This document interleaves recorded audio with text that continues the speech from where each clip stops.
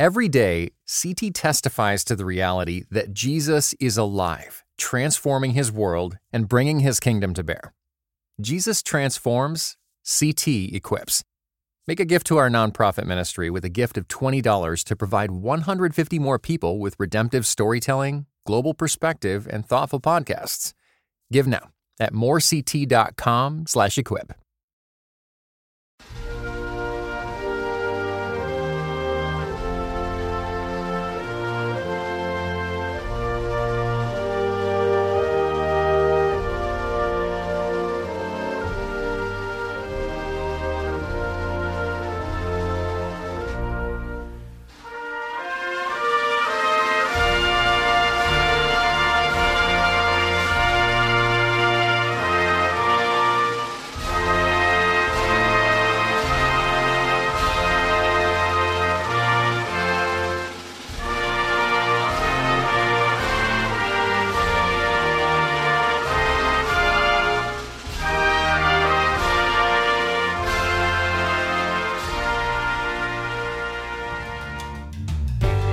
Hello, this is Russell Moore. You're listening to The Russell Moore Show from Christianity Today. Every week here we explore conversations and questions from a Christian perspective, and there's a lot of exciting stuff about to be coming out that we'll be talking about a little bit later that I can't talk about quite yet. But be sure to tap the cover art and sign up as a member at Christianity Today. You can do so with a free trial time to do it. But that will make you aware and able to be involved in some really, really cool stuff that I'm almost tempted to start talking about right now, and I'm not supposed to. So we will wait on that. But I am looking forward today to talking to my friend Sam Allberry, who is the author of many books, including most recently What God Has to Say About Our Bodies, and who speaks and preaches and teaches all over the world. And I don't even know why we're doing this this way. We're only a matter of miles separated from each other here in Nashville, so we might as well be in the same room, but we're separated here a little bit by some technology, maybe just because it's so early in the morning as we're doing this. Sam, welcome to the Russell Moore Show. It's good to be with you. Thanks for having me. Sam, the death of the Queen is, of course, a major story all over the world. When I heard of the Queen's death, one of the first things that came to mind for me as an American is the way of one of the most moving things, and I watch it on YouTube quite often, is right after the September 11th attacks on New York and Washington, D.C., Buckingham Palace started playing Star Spangled Banner, which is just an extraordinary thing if you think about the history and what that would actually mean. But it was such an act of solidarity and such an act of knowing exactly what the time would be to show some world leadership through symbols, which is many people dismiss, but is crucially important. And so there's a sense in which the life of the Queen, the death of the Queen, affects people differently. We have listeners all around the world. A lot of them, obviously, are here in North America. And it's fascinating to watch the differences and the similarities. I saw a clip from the BBC, I believe, doing man-on-the-street interviews with people about the Queen. And they had two American tourists in London, I believe, who were just speaking with great reverence about Queen Elizabeth and what she meant to them. And then they interviewed an actual resident of London who kind of went into a critique of the monarchy and that sort of thing. So some of that might have to do with the way that Americans have consumed The Crown series, the Queen movie, a great deal of British monarchy sort of content, entertainment content that makes that connection. But I think it's more than that. So let's talk about first of all, before we talk about kind of what this means for Christians, what did the Queen mean for England as someone who is born and raised in the United Kingdom? Yes, I think we're learning what she meant to us by having to cope with her absence. She's always been there. I mean, this is the thing everyone has said, is she has been the one point of continuity in our whole lifetimes for the vast majority of us. So she's always represented that sort of unflappable presence, that sort of the baseline grandmother of the nation. So she's always been there in the background. She's always been a sort of reassuring presence, and at certain points she would speak in almost grandmotherly terms to the nation. Not least, most recently during the pandemic, she gave an address, and it made a difference. So there's lots of things that she's meant to us that aren't dependent on whether we are pro-royalist or not. Even friends of mine who would say that they're not particularly pro-royalist, she still has meant something to them. She's still been a stabilising presence and a figurehead. I mean, she has been the symbol of our people in a way, I think, that is different to an elected head of state, because an elected head of state is elected only by a portion of the population, and it is only there for a few years. There's something quite temporary there. They do represent the country, but the Queen embodied our country. And she said once that this was the role she valued the most, she said, was being the symbol of the nation. And she very much was. She kind of embodied who we are as a people. So irrespective of people's political convictions, ideological convictions, she's meant that for so many people. And I think what we've realised since her passing is how much she meant to us in that regard. I've been listening, like you, to many interviews with lots of people, and just from my own experience as well, people have been very surprised at how emotional they've been. So many friends of mine have said they've been surprised how much they cried. Boris Johnson, our former Prime Minister, gave a really very powerful tribute to her in the House of Commons. And one of the things he said that I thought summed it up was it feels like we've lost a family member. And it really does, actually. It feels akin to losing a grandparent. Someone who was always there, that we sort of took for granted. She was always around in the background. And someone who we're very conscious served us so diligently and in such a dedicated way. So I think it's partly the passing of her and who she was.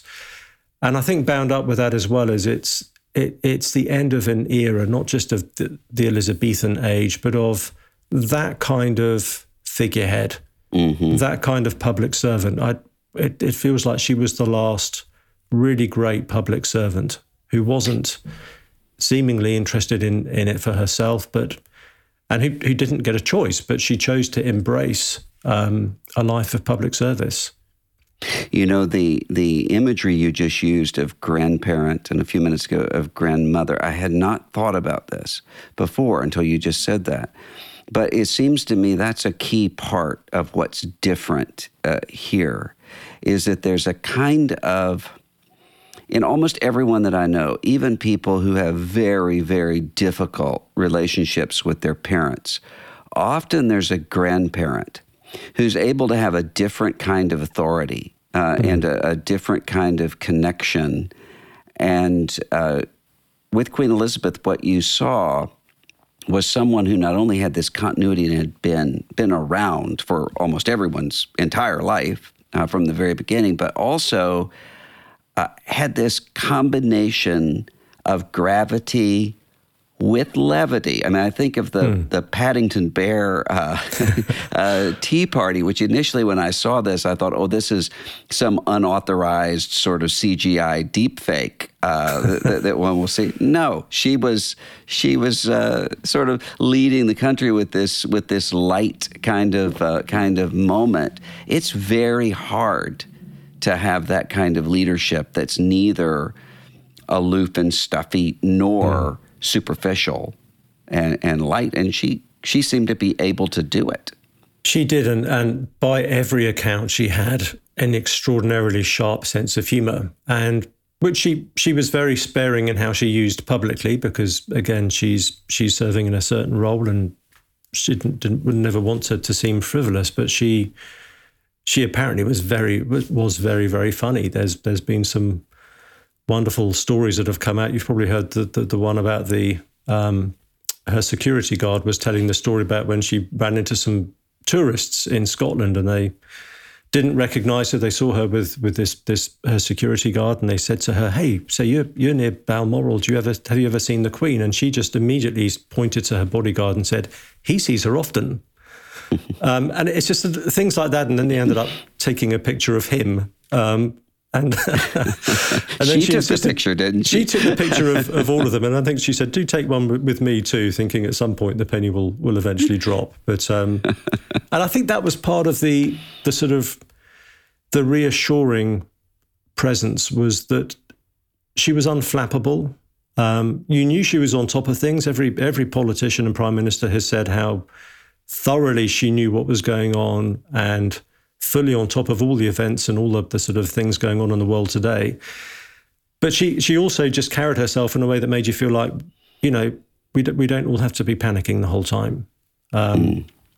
She sort of conveyed a sense of it, it's going to be okay. So there was something very calming and stabilizing about that.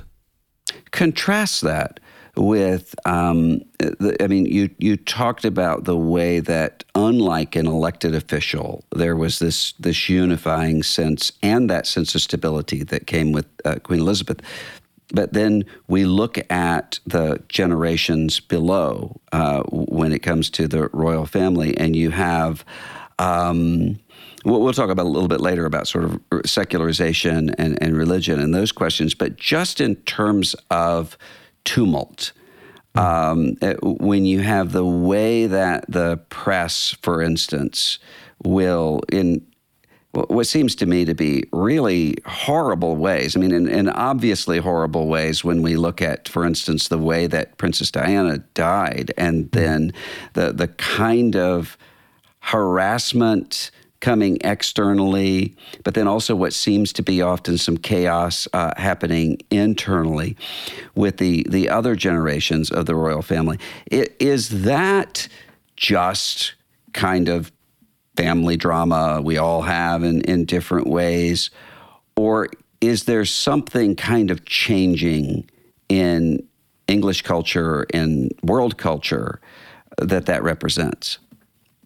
It's very interesting, because Charles, obviously, the new king, has had I feel for him. He's had such a busy week that the poor man is needing to grieve his mother, but is also having to do all these sort of matters of state. But he's sort of given some early speeches to try to indicate and reassure that he is going to have the same values that his mother did, the same dedication. But it does feel different. She was 13 at the outbreak of the Second World War, I think, or something like that. She was very young. I think she was 13. So she was formed during this time of national crisis, and where everyone was required to do their bit, and she did. So she was sort of steeped in that culture of service being one of the highest values, and the culture we live in now, that is not the case. The word duty has come up, I don't know how many times in the last few days, but it's not a word that feels native to who we are now. That kind of felt like that was part of her thing, but it's not really where we're at today. So although Charles is saying, and I'm sure very sincerely, and I'm sure he will serve the country in a very diligent way, that there was something about her generation for whom duty was more important than self-fulfillment, self-expression, all of the things that we tend to sort of zero in on in our own days. And the sort of younger generation of royals, in one sense, represents that. You've got, Harry, who was feeling torn between his life as a royal, but someone who wanted to do his own thing. And many people would sympathise with that today. So there has been a generational change. She came out of a time where she really did. I mean, she gave that vow on her 21st birthday, saying that she said, "By my whole life, whether it be long or short, shall be dedicated to your service." And she was as good as her word on that. But there are very few people who approach public life with that kind of mentality. Mm-hmm. This show is sponsored by BetterHelp.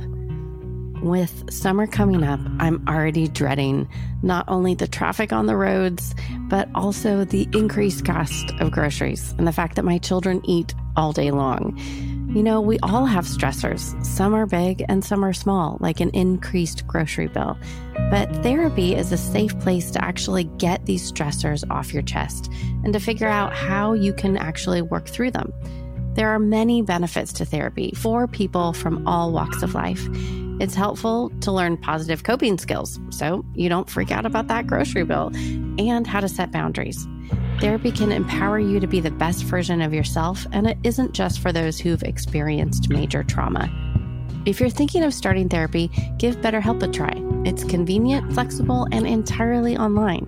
Just fill out a brief questionnaire to get matched with a licensed therapist. Get it off your chest with BetterHelp. Visit betterhelp.com/RussellMoore today to get 10% off your first month. That's BetterHelp, HELP.com/RussellMoore.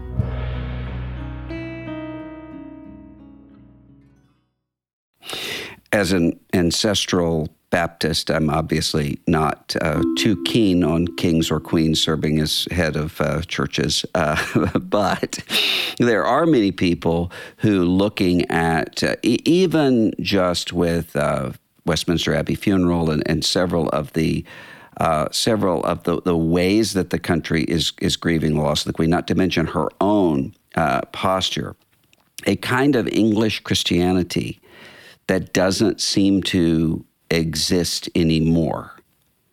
Do you see the dissonance there between those two things?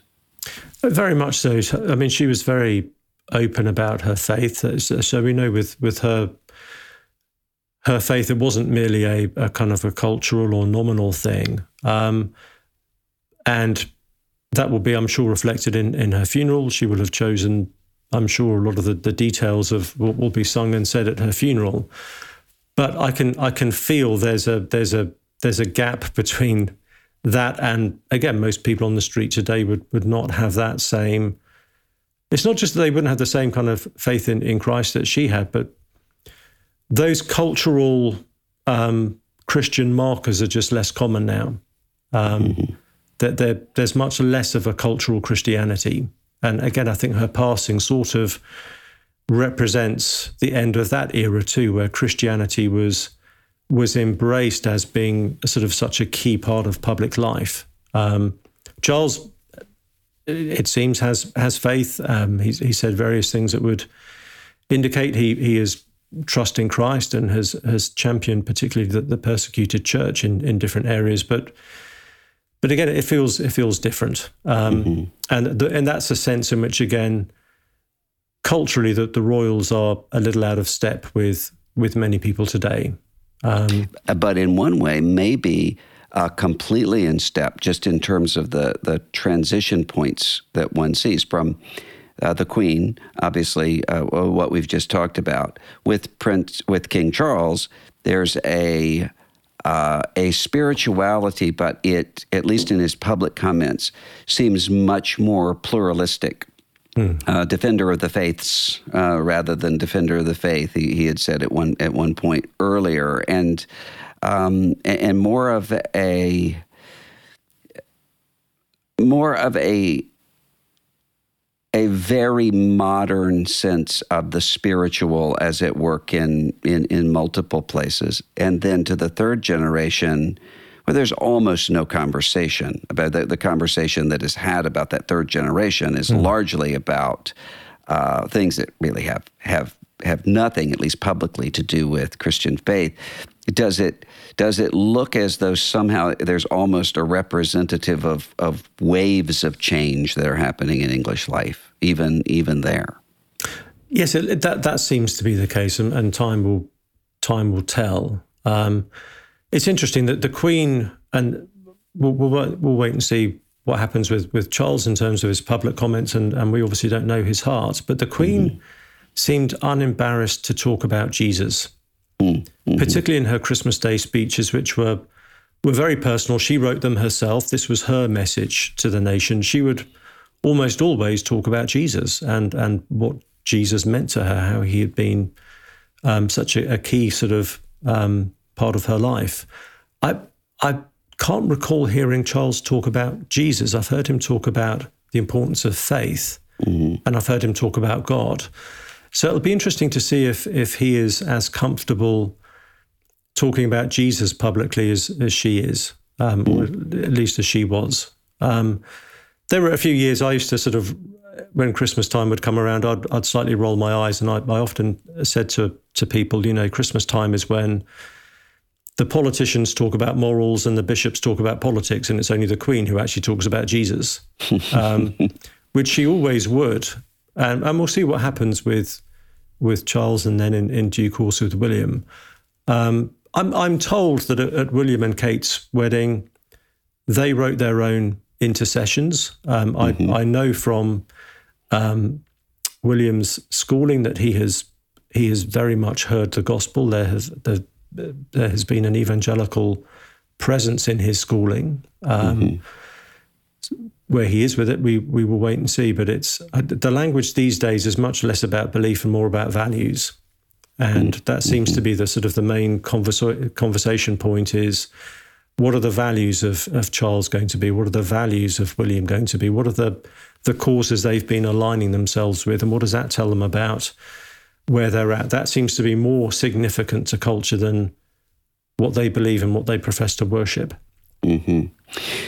You're of course ordained in the Church of England, and one of the interesting things about the Church of England is this always delicate balance between various constituencies within the Church. Not that is a modern sort of factionalism, but that has existed in tension really from the very beginning. And one of the things that I will often hear are from Anglican evangelicals. I might talk to an Anglican evangelical in England who will say, well, the problem is the loss of evangelical witness and biblical authority, and the Church of England is just drifted into a very leftist sort of vision of Christianity, or a very formal kind of cultural understanding, but without the power of the gospel. And then I might talk to a high church Anglican who will say, well, the Church of England is a mess because all of the old parishes are being shut down, and all of the attention is going to these evangelical Anglican churches who are having rock music and so forth, and all of these innovations, and doing church growth strategies that are kind of alien to us. And so you have kind of both groups thinking that the other is in charge. What do you think the future with these changes that are happening in terms of culture in the United Kingdom and the kind of secularization that's happening throughout Western Europe, and we'll talk about North America in just a minute, what will happen to the church? And by church, I mean specifically the established church, the Church of England. Yeah, I would love to have some snappy answer to that. I'm really not sure, because as you say, one of the interesting dynamics, and I've heard the very same thing. I've got friends who are part of the General Synod, the governing body of the Church of England. I speak to people who are theologically conservative and people who are theologically progressive. All of them think the other side is winning. All of them are pessimistic. So those who are more progressive and are wanting to see certain sort of formal doctrinal changes and embracing of same-sex marriage, they're nervous and pessimistic, but then so are my conservative friends. So whether that means there's actually a stalemate, I don't know. But on the ground, it does tend to be the evangelical churches that are growing. That has been the case for some time, and we're beginning to see that really affect life in particular dioceses where the diocese is running out of money and it's only the evangelicals who are vaguely solvent. So I think it will come down to finances at some point. A lot of things often do. So it's hard to, at least demographically, it would seem to suggest things are going more in favour of the evangelicals. Lots of churches growing and planting. So we're in a sort of funny situation where it feels like a lot of the hierarchy is dominated by theological liberals, but then in terms of who's actually filling the pews, it tends to be the evangelicals. So there's a tension there. And there will most likely be some kind of split because the doctrinal differences are irreconcilable. You can't live with that kind of division. And the question would be, what kind of split will emerge? Will it be a North American style issue with the Episcopal Church and ACNA, or will it be a slightly more amicable, agree to go our separate ways, and we'll wait and see. But I can't see it hanging together much longer. Well, isn't it interesting how many of these splits that are happening, not just in Anglicanism, but United Methodist Church in North America and various other places, over these questions of sexuality, because it is very difficult, if not impossible, to find a via media there. When for one side, those of us who are in the more traditional Christian understanding, this is a matter of biblical authority, and we can't do away with that. For people who have a different understanding, it's, well, this is a matter of human rights and marginalization of people. There's just no way to come in and try to navigate through that. So it really does seem almost as though division has to happen in these places. Yeah, I think so. The 10, 15 years ago now, the introduction of women bishops was an issue that was very divisive. But it wasn't for evangelicals a sort of a first order issue that was sort of this is an existential threat to the whole denomination, and there are ways of working around it and having alternative oversight and that kind of thing. But you're right, when it comes to our doctrine of marriage and human sexuality, it's impossible to compromise on that. Both sides. It's the one thing, when I was on synod, it was the one thing me and my more progressive counterparts agreed on, was the Church of England has to make a decision one way or the other. They can't keep trying to sort of keep everyone together. It's a gospel issue for us. And both sides think the other side is doing something extraordinarily harmful to people through what they believe. That my progressive friends think I'm harming LGBT people with my theology, and I sincerely believe anything other than the biblical teaching on this is going to be doing eternal harm to people as well. So again, the stakes are so high on this that there will need to be some kind of divergence. If you were to just walk outside onto the streets of London or Manchester or somewhere else and talk to a group of 22-year-old people there, and you started asking about, what do you think about Jesus? What do you think about the church?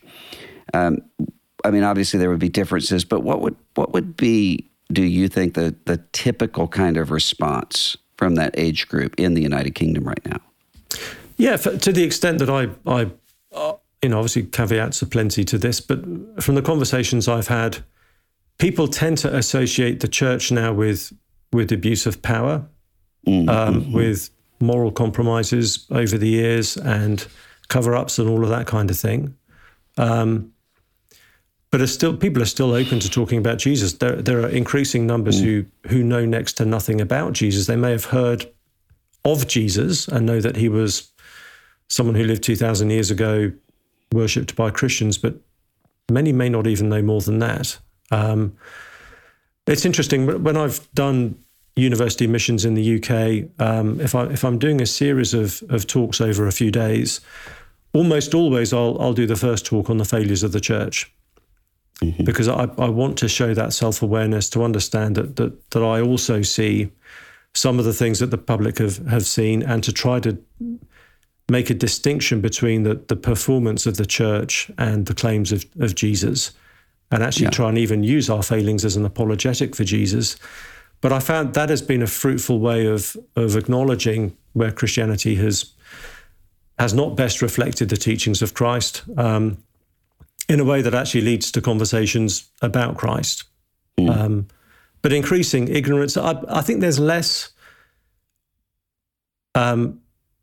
antagonism towards Jesus. I hear very few people actually saying anything negative about him, but I suspect that's as much to do with ignorance of what he says than anything else. Mm-hmm. You and I were once at a pastor's conference of some kind or the other. And I think about it often, somewhere in the States. And the person on the platform was giving away books to the oldest people there, the youngest people there, the people who did come the farthest distance. And one of the questions was, how old? When was your church founded? And so you go from, church planters who 6 months or less, and you just they kept going, and you kept standing. Everybody would sit down as their age until finally they said, well, how old is your church? And your church was founded in what?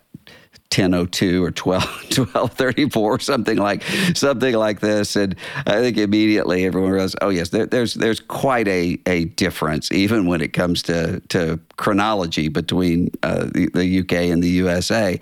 When it comes to church life, you have the unique perspective of somebody who has served within the church in the United Kingdom. You're someone who serves our church, Emmanuel Church, Nashville, in the United States, and you're someone who speaks all over the world all the time. I can hardly keep up with where you are on the planet on any given day. What are the differences that you see between evangelical Christians and church life in the United States and in Western Europe and other places in the world? Yes, there's lots of differences, and these are going to be, generalizations, obviously. I think one of the most significant things I keep coming back to is what for us in the UK has been a gradual process of the culture becoming secular.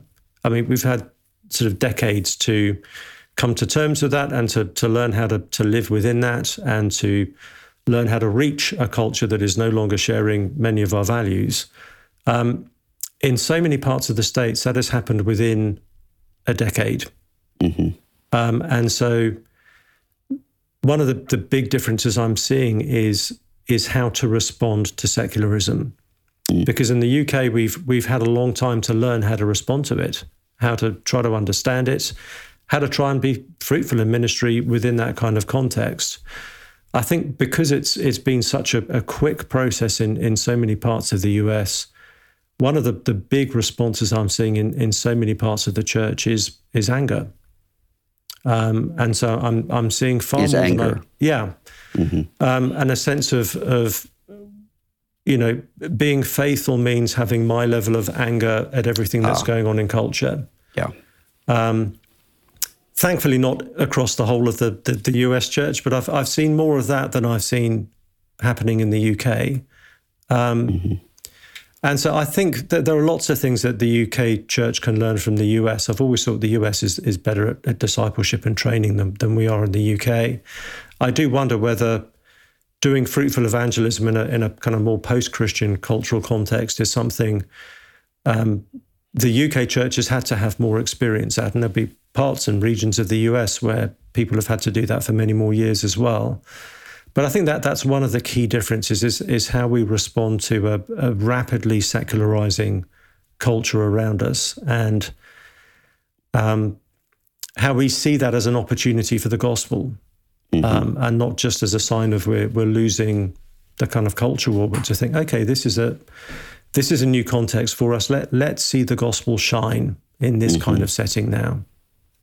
What I loved most of all about Israel and why I became a Zionist was because Zionism was a rejection of victimhood. A few weeks ago on CT's The Bulletin, we launched Promised Land, a new podcast about Israel and Palestine in a post-October 7th world. 6:30 a.m. We're in our synagogue praying, and sirens go off, and they're going on.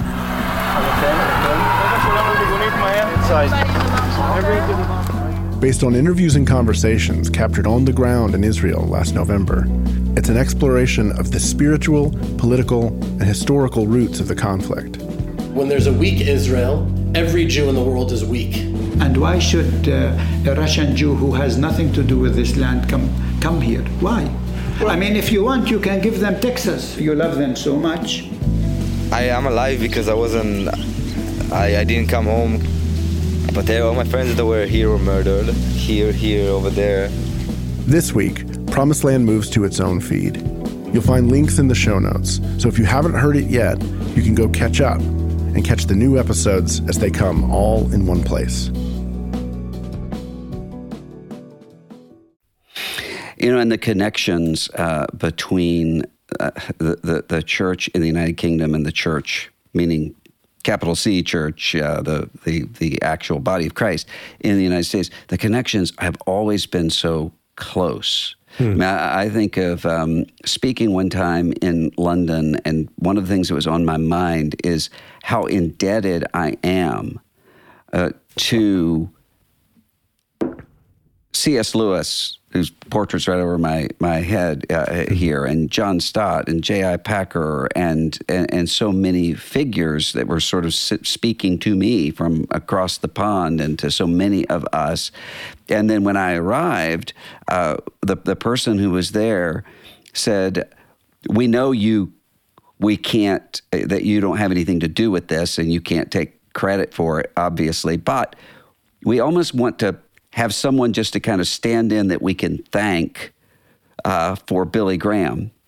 Because he stood up and he said, "How many of you are Christians because of a Billy Graham crusade or because someone close to you came to know Christ at a Billy Graham crusade?" And it was a third to a half of the room. Yeah. And so you just think about those very close connections that really aren't. I mean, there is something about cultural contextualization. We do have to do that. But Billy Graham walked right into London with his North Carolina accent and just preached the Bible. And C.S. Lewis was able to write from Oxford with his pipe and with all of his Englishness and reach this kid in Mississippi. I mean, there's something that transcends all of that in its authenticity, and I think it's something really kind of beautiful and ought to maybe cause us to think about how much more often that happens than we think. It is a beautiful thing, and it's a reminder that, you know, all of us in our particular networks and movements and locations have so much to learn from the wider Christian scene, from Christians from other cultural contexts. I'm sure it's part of how God has designed it. There's meant to be an interdependence between us within the global church. And there are friends of ours who are sort of doing amazing work to resource and help equip churches in parts of the third world. And, you know, as we become more interconnected, I'm looking forward to seeing how shaped and formed we can be by church leaders from the Southern Hemisphere. We've had such a close relationship as the UK and the US that it's not surprising if the special relationship extends into the church as well. But if we can learn that much from each other just across the pond, you've got to wonder how much will we learn from our brothers and sisters in Africa or the emerging churches in China or South America. Well, as the Archbishop of Canterbury said about Anglicanism, that the typical Anglican right now is I think he said a 32-year-old woman in Nairobi. Yeah. Not someone in London or Cambridge, and that's really having all sorts of implications for good. Yeah. In multiple ways, really all around the world. Absolutely. And I think it was Rebecca McLaughlin in her book, Confronting Christianity, who made the point that when people are insulting evangelicals, they don't realize that most of the people they're insulting are African. The cultural image of the evangelical may be the older white guy in the US, but the reality is the evangelical, as you say, is younger, female, and most likely African. I had our mutual friend, Tim Keller, with me to a group of completely secular students in the United States, most of whom had never met an evangelical Christian before.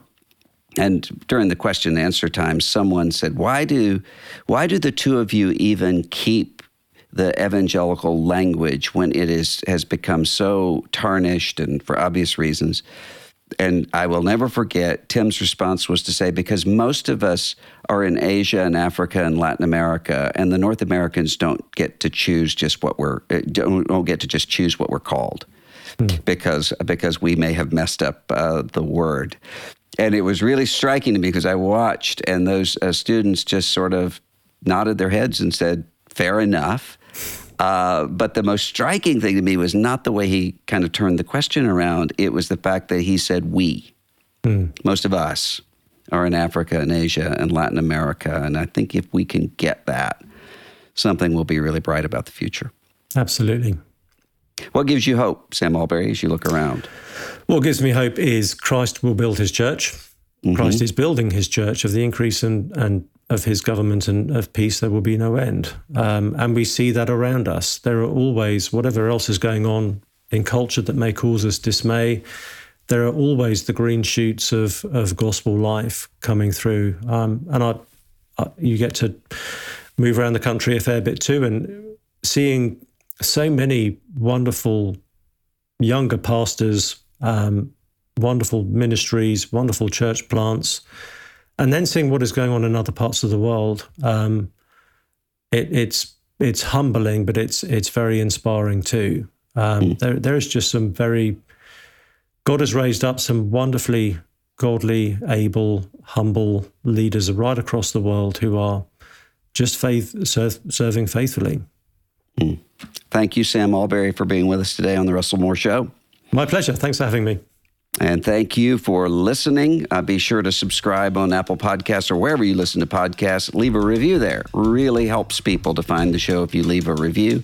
And if you're listening on a smartphone, tap the cover art and you'll find show notes with some resources for you. And you can send this along to a friend who might be interested in some of these topics. While you're there, check out Christianity Today, founded by Billy Graham, with all kinds of resources for you in understanding the world around you and in advancing and carrying out the mission of Christ. This is Russell Moore, and you're listening to the Christianity Today's Russell Moore Show.